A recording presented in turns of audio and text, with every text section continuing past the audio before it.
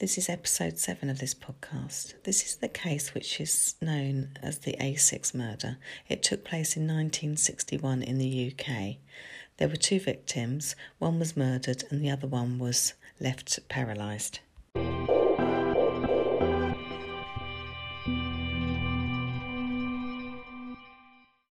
The crimes took place on the 22nd of August of 1961. Michael Gregston was shot dead and his mistress, who was called Valerie Story, had been raped and then shot 4 times. Amazingly, though, she did not die, but she was left paralysed from below the shoulders and remained so for the rest of her life.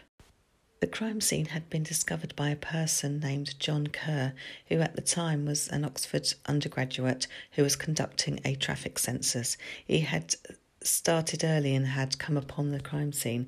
He found the body of Michael Gregston and the semi-conscious Valerie Story. John Kerr immediately set out to find someone to help. He managed to flag down a farm labourer who in turn flagged down someone else who would call for an ambulance. The scene had been discovered on the 23rd of August of 1961 at about 6:45 in the morning. The crimes had taken place in a lay-by on the A6 road at a place called Dead Man's Hill, near the village of Clophill, which is in Bedfordshire.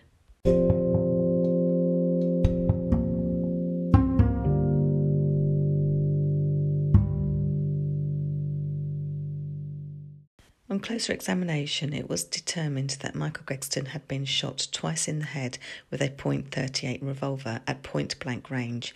It was also determined that Valerie Story had been raped and then shot with the same weapon. She had been shot 4 times in the left shoulder and once in the neck. Valerie Story was rushed to hospital and although her life was saved, she was left paralysed. Michael Gregston was born on the 28th of December of 1924. He was a scientist and worked at the Road Research Laboratory at Slough. At the time of his murder, Michael Gregston was married to Janet, but they had already separated. Janet Gregston lived with the couple's 2 children. Valerie Story was born on the 24th of November of 1938. She worked at the same laboratory as Michael Gregston as an assistant. Details of how everything unfolded came mostly through the surviving witness and victim Valerie Story. Late in the evening of the 22nd of August of 1961, Valerie and Michael were sitting in his car in a cornfield at Dorney Reach, which is in Buckinghamshire. Out of nowhere, a man tapped on the driver's door window. Michael Gregston opened the window to see who was there, and the man shoved a large black revolver in Michael's face. Valerie claimed that the man then said that he was desperate and that he had been on the run for 4 months. The man then got into the back of the car and ordered Michael Gregston to drive further into the cornfield and then to stop the car. The victims would be kept there by the armed man for about 2 hours, where he kept talking but without making a lot of sense and without any real purpose.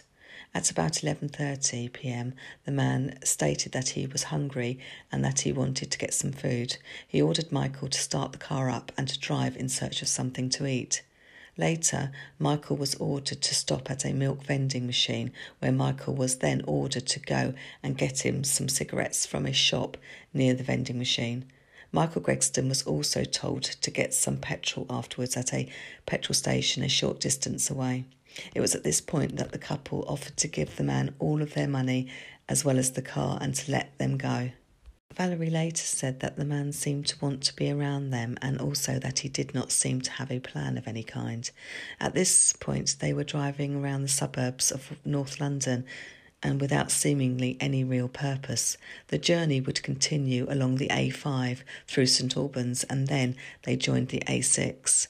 It was about 1:30 in the morning at this point.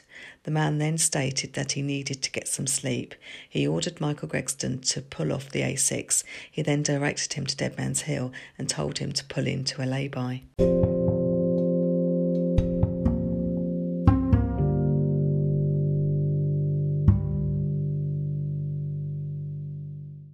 Valerie reported that at first Michael had refused but did pull in when the man became aggressive and used the gun that he was still holding to threaten him. The man then said that he would need to tie them up in order that he could get some sleep. The man tied Valerie's hands behind her back using Michael's tie. He then asked Michael to pass over a bag that was in the car. It was a bag that contained clean clothes, presumably Michael's. As Michael moved to get the bag, he was shot twice. Both shots were to the head, and he had apparently died instantly. At this point, Valerie Story started screaming and asked if she could go get some help for her boyfriend. The man ignored her requests. Just after Michael had been shot dead, Valerie Story was ordered to get into the back seat of the car. She initially refused, but she was then ordered at gunpoint. She was told to undress, which she reluctantly did. The man then raped her. Afterwards, he had ordered her to drag the dead body of Michael Gregston out of the car and to dump him in the lay-by. Valerie was then asked to show the killer how to operate the car, which was a Morris Minor. She did show him, and then she got back out of the car and sat down next to Michael's body. She was obviously hoping the man was going to drive off, but he got out of the car and pointed the gun at her. She pleaded with him not to shoot her. However, he shot at her. He even reloaded the gun at one point. He would end up firing 7 times, in which 5 of them hit Valerie. At this point, she fell back and pretended to be dead, which he must have thought that in all probability she was. But amazingly, she had actually survived, but she was left paralysed. Valerie Story saw the killer drive off in the direction of Luton. By this point, it was about 3 o'clock in the morning. The whole ordeal had lasted for about 6 hours. Because of her injuries, Valerie was unable to get help or tried to attract any motorists as she eventually lost consciousness. Fortunately, she was discovered a few hours later and was given medical help. She had managed to give an account of what had taken place, and the first police officer on the scene had made notes, so at least they would have something to go on, especially not knowing if Valerie Story would survive from her injuries. She would also give another statement to the police later that morning. She told the police that despite the man saying that he had been on the run for about 4 months, he was, however, immaculately dressed in a suit. During the police investigation that followed, as well as obtaining as much information as they could from Valerie, they had some good fortune because they found the murder weapon, which was a .38 revolver. It was discovered under the back seat of a bus in London. It was fully loaded and had been wiped clean. However, with the gun was a handkerchief, which would end up providing DNA evidence many years later. The police at the time made appeals for any guest houses in the country to report any unusual behaviour or any suspicious guests. A few tips would come in to the police. There was a report of somebody acting suspiciously in a hotel in London. He had apparently locked himself in his room for about 5 days after the murder. When the police picked him up, he gave them a false name. He said that his name was Frederick Durrant, but he was actually called Peter Alphon. Peter Alphon was a known drifter who was surviving on an inheritance as well as the proceeds from gambling. Peter Alphon was the son of a senior figure at Scotland Yard. When he was asked for an alibi for the time of the murder and attempted murder, he told the police that at the time he was with his mother, which the police were able to confirm. He was released without charge. About a week after the vicious attacks, Valerie Story helped compile an identikit picture which was released to the public on the 29th of August. However, it was reported that 2 days after Valerie had provided the information of the identikit, she gave the police a different description of the man involved. Another break in the case came on the 11th of September of the same year. 2 cartridge cases were found in a hotel which were matched to the gun that had been used in the murder of Michael Gregston and the attempted murder of Valerie Story. The hotel manager was interviewed. He told the police that the last occupant of the room where the cartridges were found was someone called James Ryan. However, James Ryan turned out not to actually be the person's real name at all. It was actually James Hanratty, who was 25 years old and had a criminal record for petty crimes such as convictions for stealing cars, larceny and also burglary. When James Hanratty was eventually tracked down, he was asked why he had not come forward to the police and why he had used an alias. He told police it was because he did not have an alibi for that night. James Hanratty denied having any involvement with what the media were calling the A6 murder. However, the police did not believe him and thought he had something to hide. They arrested him on the 14th of October of 1961. They put James Hanratty in an identity parade, and Valerie Story was able to positively identify him as the man who had abducted Michael and herself, and who had gone on to murder Michael and then rape and attempted to murder her that fateful night in August. After the identification had been made, James Hanratty was charged with the murder of Michael Gregston. The murder trial got underway at Bedfordshire Court on the 22nd of January of 1962. It had been reported that the trial was originally going to be held at the Old Bailey in London, but for some reason had been changed to a court which was only 9 miles away from the murder scene. One theory was that it was because it would make it much easier for Valerie Story to attend due to easier access. Valerie was a paraplegic, and not as many provisions were available to enable easy access to buildings during the 60s as there are today. The trial would last for 21 days, which was the longest in English history up to that point. James Hanratty was still denying having any knowledge or actual involvement in the crimes that had taken place the year before. He also claimed that at the time of the murders he was actually in Liverpool. As the trial went on, he said that in actual fact he had not been in Liverpool, but he had actually been in Wales. Suspects changing their stories end up not being believed, and doubt is often cast in cases where someone suddenly says that their original alibi that they gave was in fact a lie. It will inevitably make people suspicious about their involvement and why they had to lie in the first place. Also, are they only now telling the truth because doubt was raised regarding their alibi anyway, so in all likelihood they were going to get caught out? The jury retired to consider their verdict and came back with a guilty verdict on the charge of murdering Michael Gregston. He was only charged with the one offence. James Hanratty had an appeal against the verdict, but it was dismissed. This was a death sentence case, and because he had been found guilty of murder, he was in fact sentenced to death. James Hanratty was hanged on the 4th of April of 1962, still protesting his innocence right to the end. It was very swift justice in those days. From being charged and then from standing trial to being hanged only took approximately 7.5 months. James Hanratty's remains were initially buried in the grounds of Bedfordshire Jail, but on the 22nd of February of 1966, his remains were exhumed and reinterred in a grave at Watford. Despite the seemingly swift completion of the proceedings regarding James Hanratty's arrest and his subsequent death, many doubts have been raised about this case.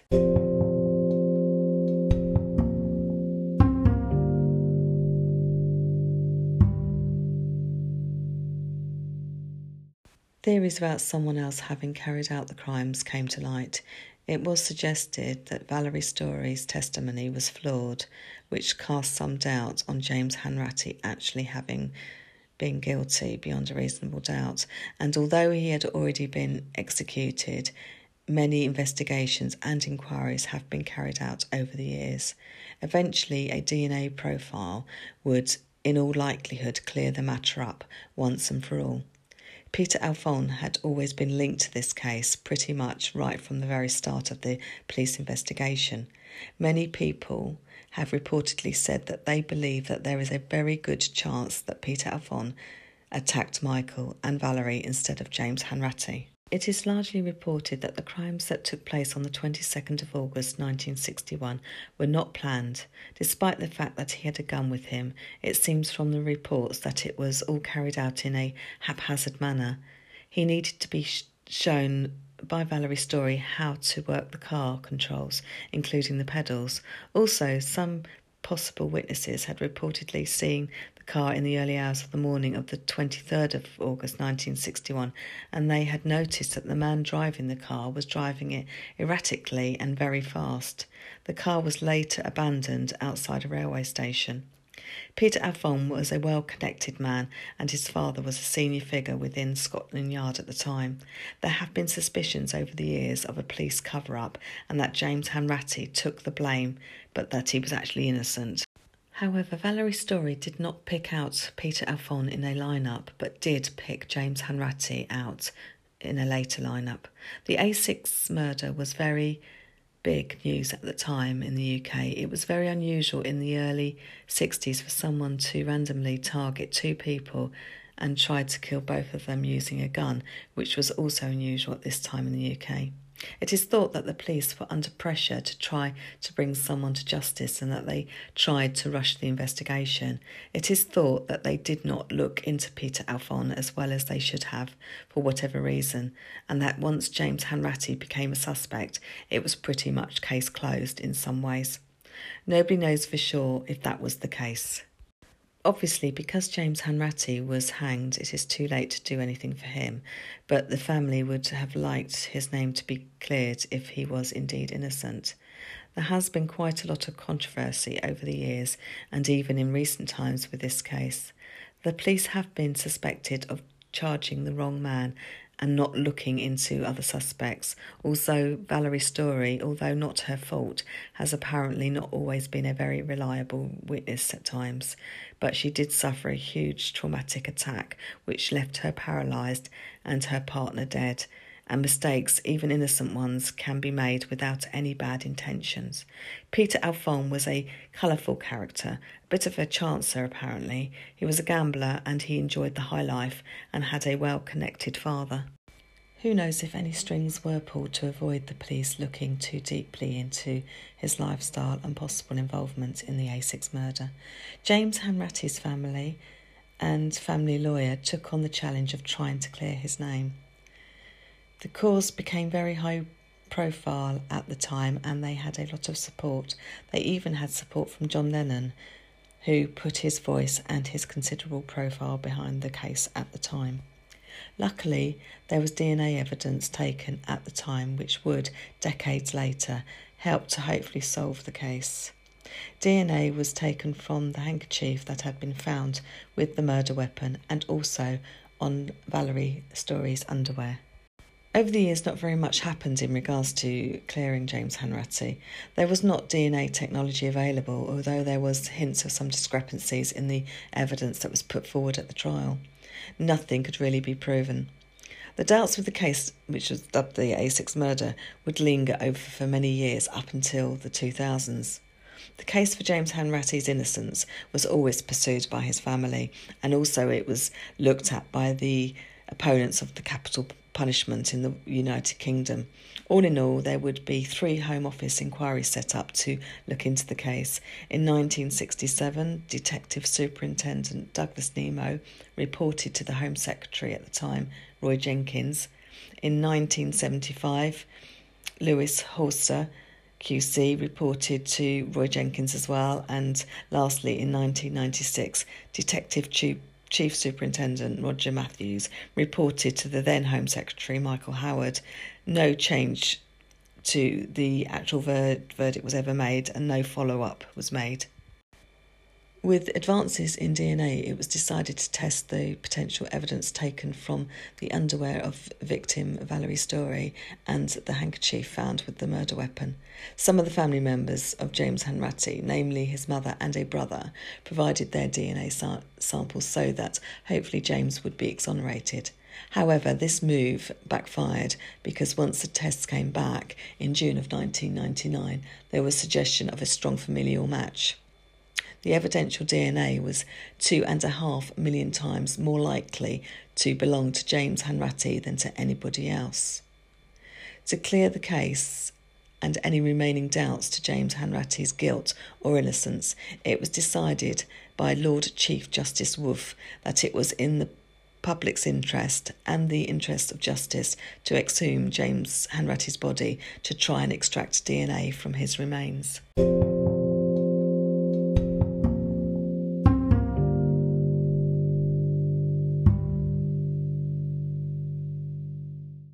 James Hanratty's body was exhumed in 2001. The DNA profile was compared to the DNA taken from the evidence. His DNA was an exact match. The conclusion of the legal aspects of this case happened in 2002 when the Court of Appeal judges ruled that James Hanratty was guilty beyond a reasonable doubt. At least a DNA match could, after so many years, close the case once and for all, and even though the murderer had already been given the ultimate punishment, at least those people that were affected by the crimes that James Hanratty carried out know for certain that the right person had been punished and there was not an innocent person hanged at the time. Valerie Story was sure that she had identified the right person, and the other evidence found turned out to be correct also. You can understand the family of James Hanratty trying to clear his name, but they in the end had no choice but to accept the verdict and the punishment that was carried out at the time. Many people were affected by these terrible crimes that were carried out on the 22nd of August 1961. Michael Gregston paid the ultimate price for being in the wrong place at the wrong time. His two children would grow up without their father, which must have been painful, especially the way that he had died and the aftermath, not to mention that the case kept going back to court and endless inquiries were set up to look into the murder again.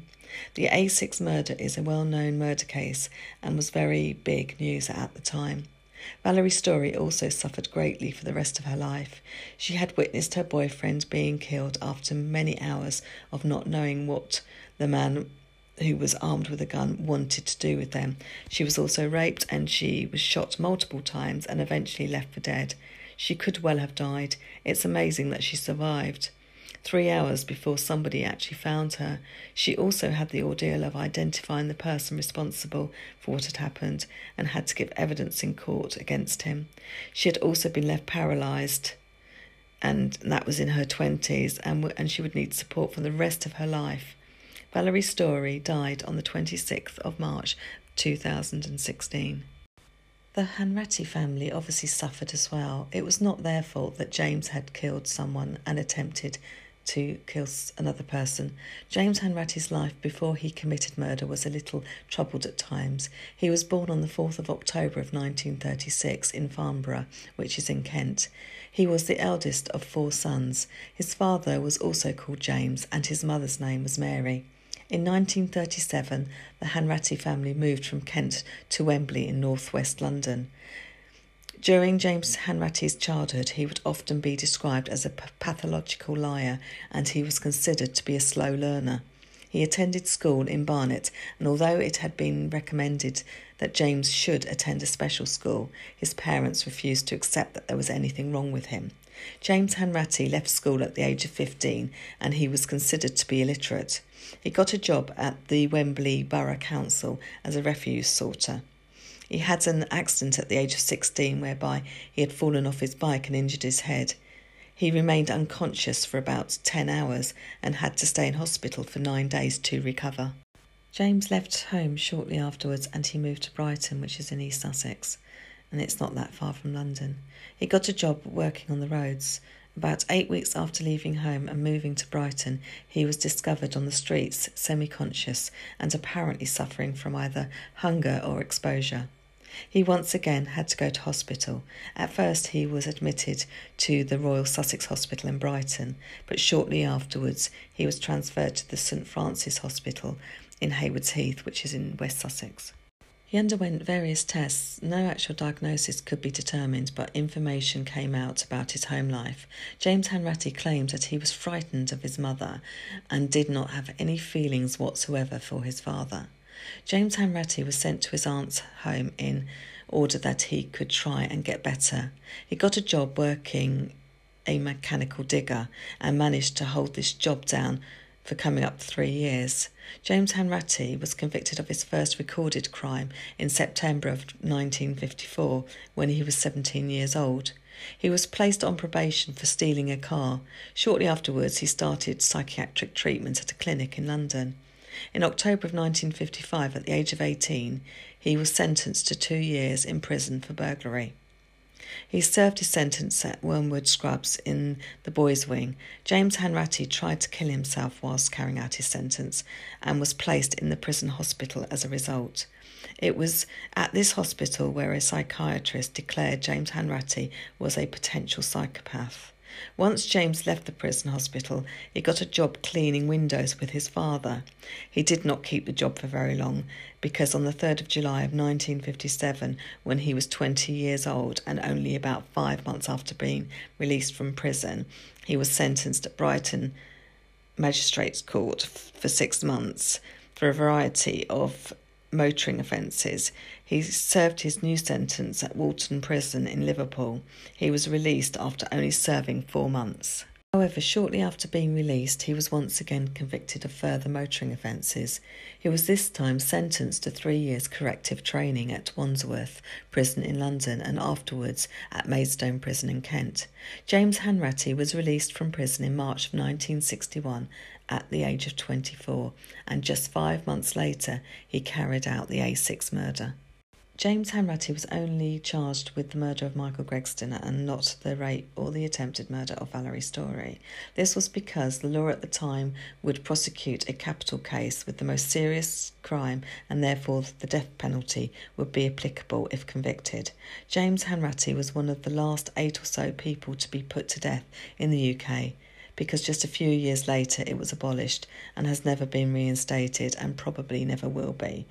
Obviously, it was not always a deterrent to have the death penalty as a punishment because murders were still being committed. This case was, in my opinion, very interesting as well as being very tragic. The 2 victims were just meeting up for a drive, and one evening they had stopped for a while and James Hanratty had just come across them. It apparently did not seem as though any of it was planned, and his behaviour was described by Valerie Storey as erratic. He did not seem to have much of a plan in place.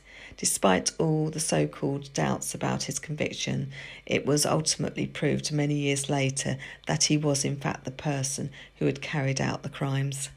His family obviously did not want to acknowledge any failings that James Hanratty had and were prepared to oversee the evidence until it was proved beyond a reasonable doubt with the DNA match. But ultimately it was Michael Gregston and Valerie Storey who suffered the most, and they did nothing to warrant such hideous events.